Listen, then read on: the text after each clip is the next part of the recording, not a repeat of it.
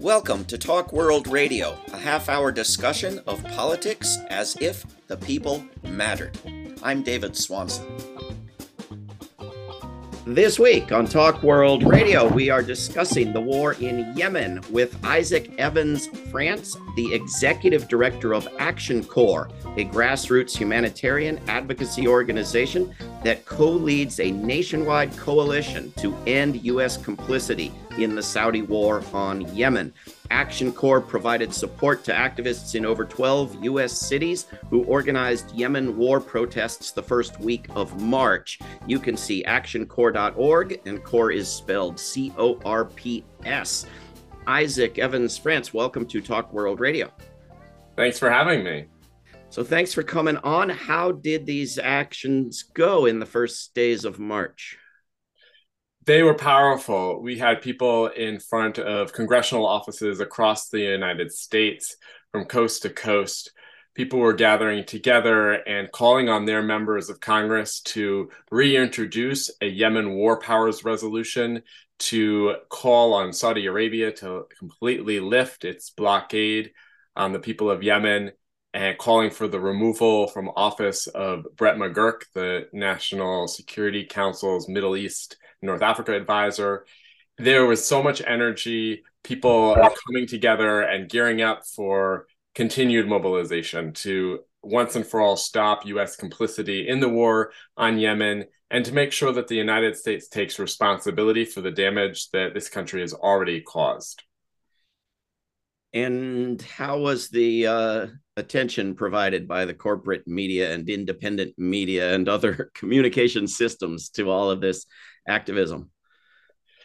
You know, there was interest, and I think part of the interest was around the one-year anniversary of the war on Ukraine, where people were seeing similarities in the fact that there are humanitarian crises in two different parts of the world, but that have received such disparate media attention. Yeah, I mean, if people of Yemen got the media attention and the financing from the U.S. government that Ukraine gets, we wouldn't have so much of a problem. I'm willing to bet. It's true, and in now 8 years of the Saudi-led bombing and blockade of Yemen with U.S. support, Yemen has received less humanitarian aid than in just far less humanitarian aid than just in a year of the war on Ukraine. So and this isn't about humanitarian crisis Olympics. It's about making sure that we're standing with our siblings around the world, no matter what the color of their skin, no matter what the religion that they practice, and no matter what alliances the United States might have. And when you say humanitarian aid to Ukraine, you're distinguishing that you're not counting the tanks and the guns and the bullets, I'm assuming. No, I'm not even talking about that. Just in terms of humanitarian aid. Yeah. You know, in my opinion, and I think I share this with my colleagues at Action Corps, you know, a human life has value, and regardless of where that person lives. I had a guest on this program talking about the war in Yemen several months back now, who looked at the UN estimate of deaths in Yemen at almost 400,000 and said most people aren't counted. Most people aren't even taken note of. They die in their homes. There's no record kept. It's got to be over 1 million. How do you estimate the human damage in Yemen, and how do you compare it with estimates thus far in Ukraine? I don't have that data. You know, I have the same limitations as the United Nations and others who are doing this work, but I would say that the Yemen Data Project, one piece of data that I can speak to is the airstrikes on Yemen and the airstrikes on water treatment facility plants, on hospitals, let alone the farms, funeral homes, weddings over the years.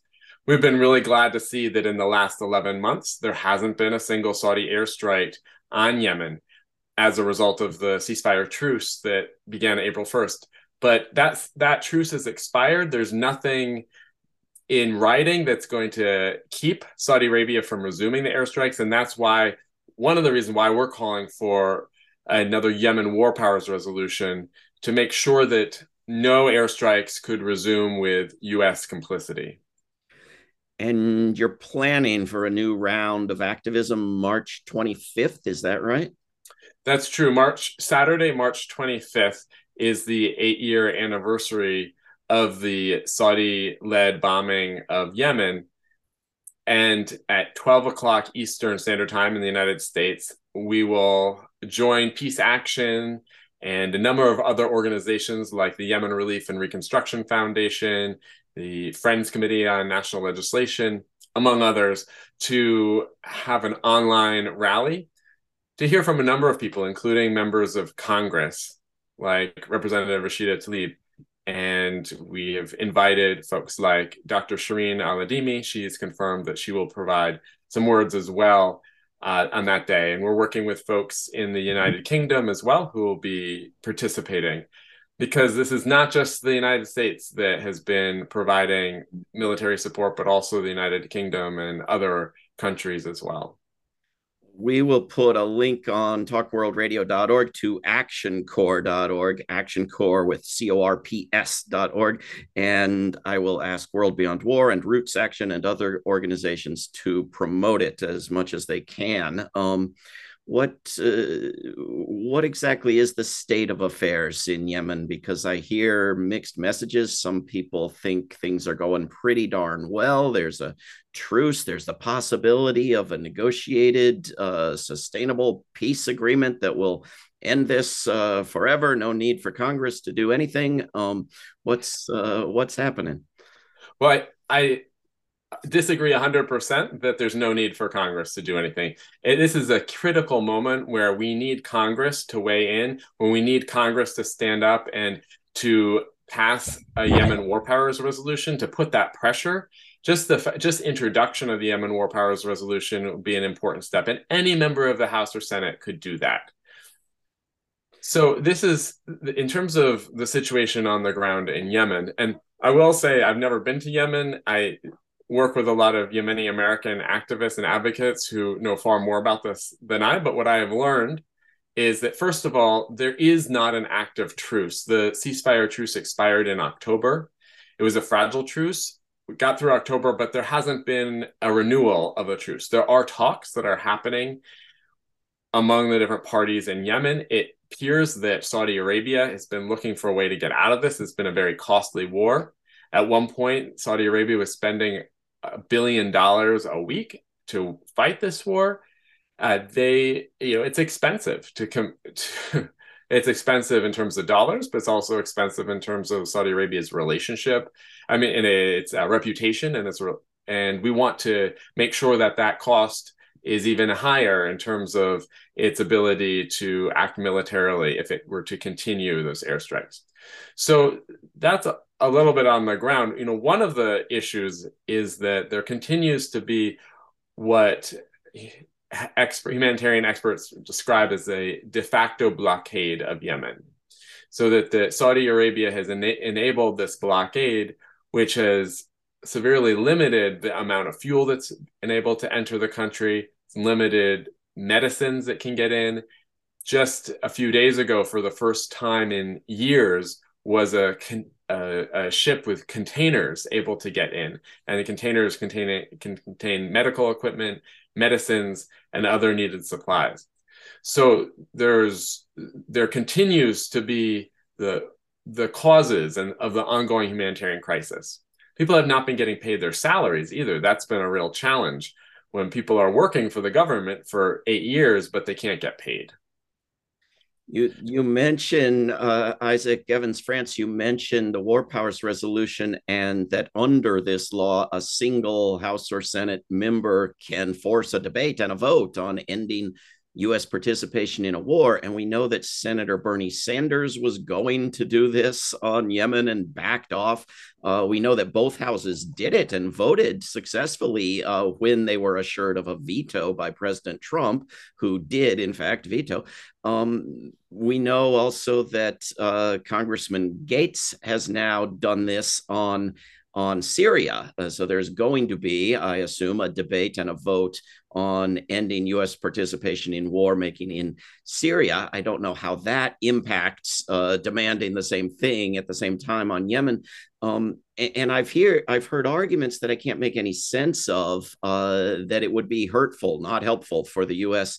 To use the War Powers Resolution on Yemen. What's your take on all of this? So, first of all, the concern that I have heard is that by stopping U.S. complicity and support for Saudi Arabia in this war, that could strengthen the Houthis' control in Yemen. The Houthis control about 80% of the population of Yemen, about half of the territory of the country. They started as this rebel group that staged this coup over 8 years ago. That was what Saudi Arabia was responding to in the bombing campaign that they began in Operation Decisive Storm, which hasn't been decisive at all. It was supposed to take just a few days, and it's turned into now 8 years. So back to the question of the opposition to the Yemen War Powers Resolution, I think that there are a number of political challenges, and oftentimes we see excuses on the policy front when the real problem is political. So when Trump was in office, Democrats were standing up to the leader of the other party. Now that Democrats control both the Senate and the White House, when standing up to the president is a little less fashionable for most Democrats. That's one thing. Second of all, for the Republicans, they risk being accused of being soft on Iran because the Houthis have an alliance with Iran. There are concerns about Houthis' ability to really oppose the Gulf states, oppose America, oppose Israel. Those are some of the concerns, and those. So I think that politically it can be a little bit difficult. But this is the thing: is that we saw last December. It was Bernie Sanders. It was Chris Murphy, the senator Democrat from Connecticut, who were making floor speeches in support of the Yemen War Powers Resolution. It was publicly known that Senators Mike Lee, the constitutional conservative from Utah, as well as Senator Rand Paul, the libertarian from Kentucky, that they were supportive of the Yemen War Powers Resolution as well. So it had Republican support, Democratic support, and independent support. This is something that can successfully be introduced, and it can be used as a mobilizing tool to really put the pressure on Saudi Arabia to stop its blockade, to make sure that humanitarian commercial goods get into the country, and to also keep this on the radar of Congress and of the American public. Sounds good to me. Didn't this crisis develop more than 8 years ago? And didn't a quote unquote successful drone war by the United States have a contributing role in creating this mess in the first place? Yes, this war definitely started prior to 8 years ago in terms of the civil conflict within Yemen.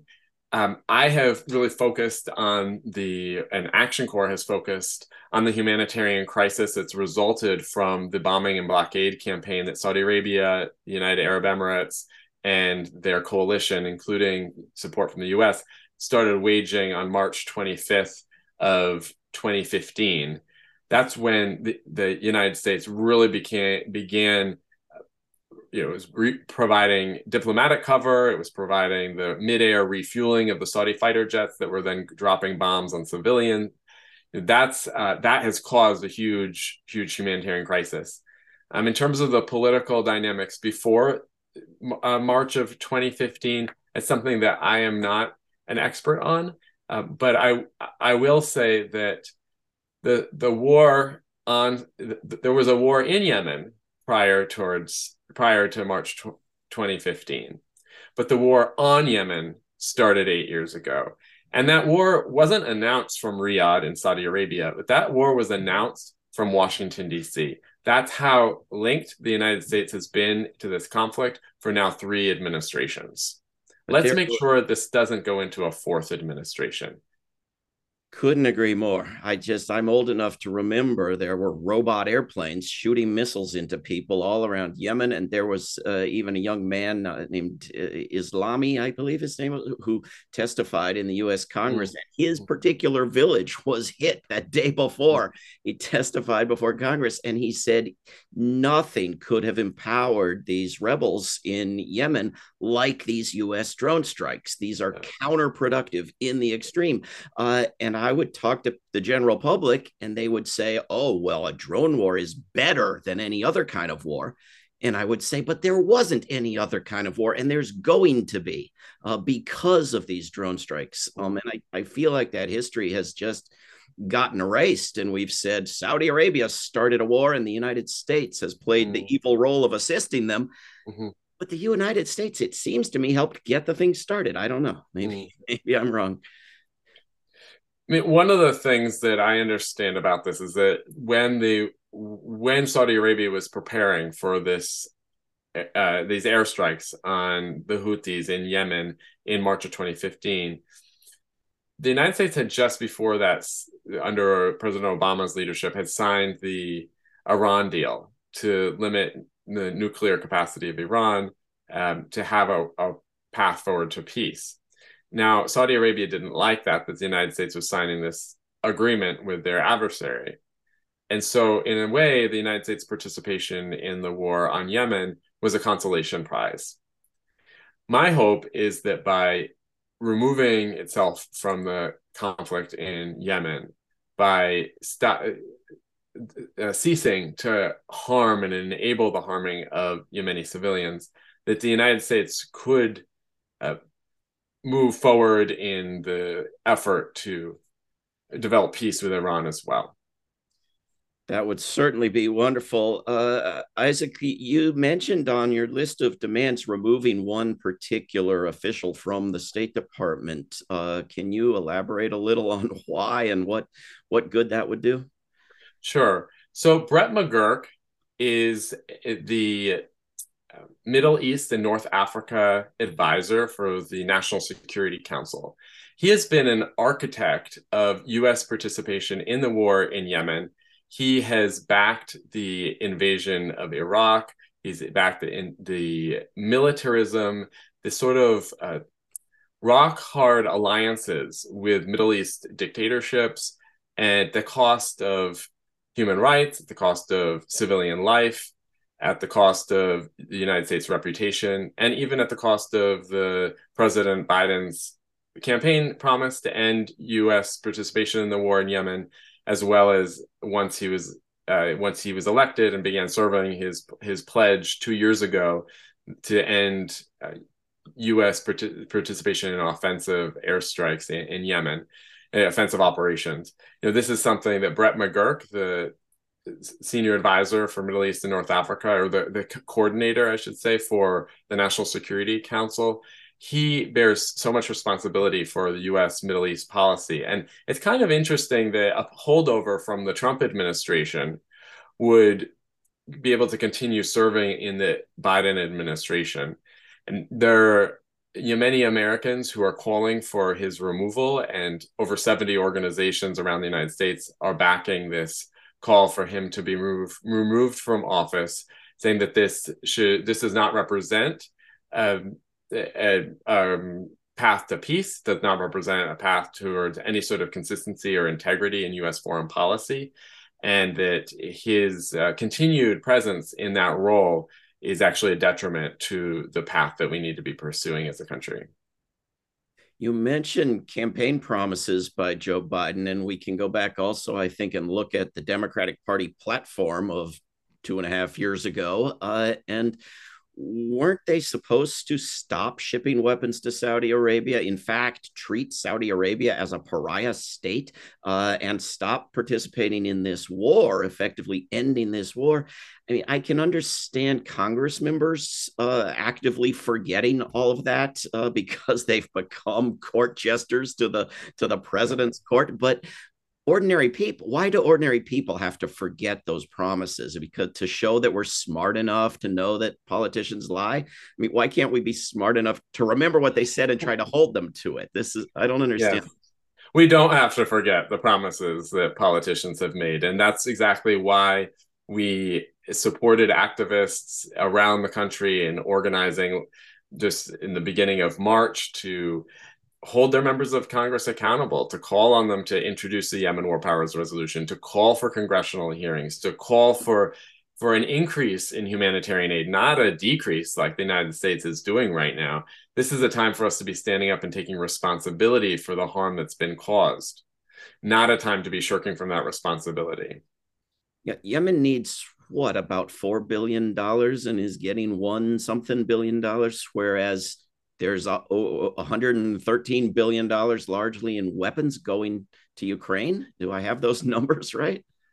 Yep, it was over $4 billion that the United Nations announced just a few days ago that they are looking for Yemen. That's over $4 billion in humanitarian need, and the United States has pledged a paltry amount, especially given the responsibility of the United States for causing the humanitarian crisis in the first place.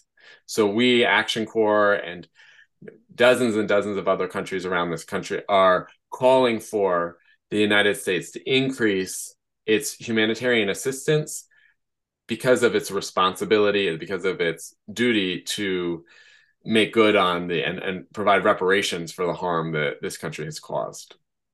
And this is not $4 billion for the cause of a glorious, defensible, necessary war. This is $4 billion to keep little children from starving to death, right?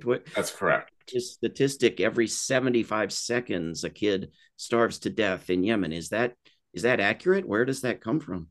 That was based on a prediction from the head of the World Food Program, who said that if we don't change course, a child is going to starve to death every 75 seconds. And that is something that we have really tried to make sure that people understand in terms of the severity of this crisis. It's really good that the airstrikes have stopped, but that hasn't resulted in real meaningful change for most people in Yemen. Most people in Yemen are continuing to be in need of humanitarian assistance. In fact, 2/3 of the population depends on humanitarian assistance. So cutting the budget, like the United States is doing for Yemen for humanitarian assistance, and having plans to cut it again next year, that's basically a death sentence for so many Yemeni families. And people shouldn't have to be choosing between which of their children gets to survive.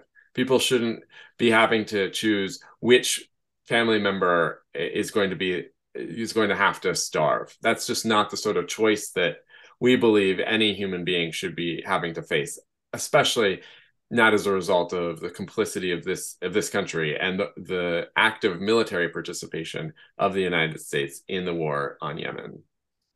I was so thrilled when the Congress used the War Powers Resolution on Yemen for the first time ever, used it since 1973 when it was created, that is successfully passed measures under it. But of course, they knew Trump would veto, and Trump vetoed, and then they got a Democrat in the White House and they dropped the whole thing. I want it for two reasons. One, because it might help stop the starvation of some of these people, including little children in Yemen. And second, because of the president, because I do want to turn around the next day and say, okay, now end this one and this one and this one too.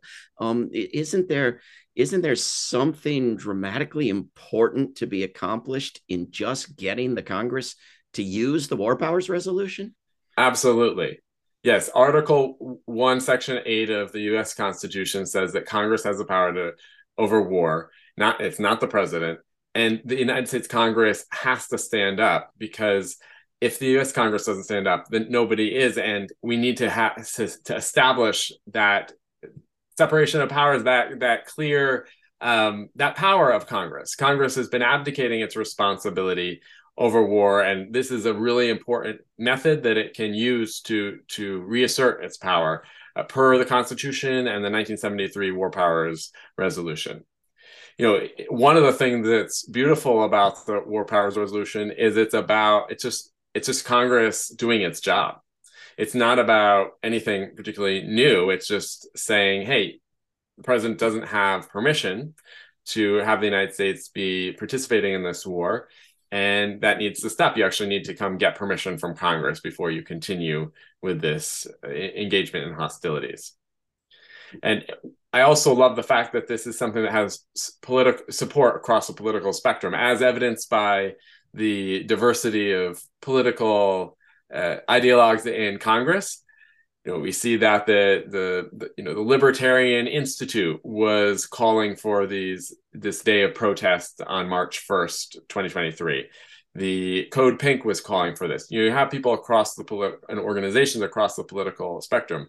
And it was interesting to see in December that there were very conservative organizations, not just libertarians, but organizations that are funded by the Koch brothers, that are typically supporting Republican talking points, that were reaching out to members of Congress and to their supporters across the US in support of the Yemen War Powers Resolution. There is left-right energy in this country for reining in military spending and making sure that the United States is not getting involved in these conflicts that last for years and years and put at risk American lives as well as lives of people around the world. It'd be nice if, having elected a president who campaigned on this and then having reelected all those Congress members who voted for it before, if that were enough, given that this is all done in the name of democracy. But what's the ideal outcome beyond that for Yemen? Is there a truth and reconciliation process needed? Criminal prosecution process needed? What establishes a peace that lasts in Yemen? It's so important for people in Yemen, civil society organizations, particularly women-led organizations, women's organizations, youth organizations, to be at the table in talking about what's next. I can talk about U.S. policy. I think it's really important that a diversity of Yemeni voices are at the table in talking about Yemeni policy moving forward. The United States does, I believe, have a moral obligation to provide reparations for the harm that this country has caused in Yemen. The United States should start with stopping that harm by passing the Yemen War Powers Resolution to end unconstitutional U.S. involvement in the conflict. It also should make sure that the blockade that Saudi Arabia has been enabling and defending be completely lifted, the air and naval blockade. And we should have a hearing in the United States. To date, I have not heard of any congressional hearing about the U.S. responsibility, and particularly individuals in this administration and the last and the previous who are responsible for the war crimes that have been committed in Yemen. There's many actors in this conflict that have caused immeasurable destruction. We can start with addressing our own. Very, very good idea. Many very good ideas. We've been speaking with Isaac Evans France, and the organization is Action Corps. You can go to actioncorps.org on the internet to follow up. Isaac, thank you very, very much for coming on Talk World Radio. My pleasure. Thank you for having me, David. This is Talk World Radio. I'm David Swanson. Take action at rootsaction.org. Help end war at worldbeyondwar.org.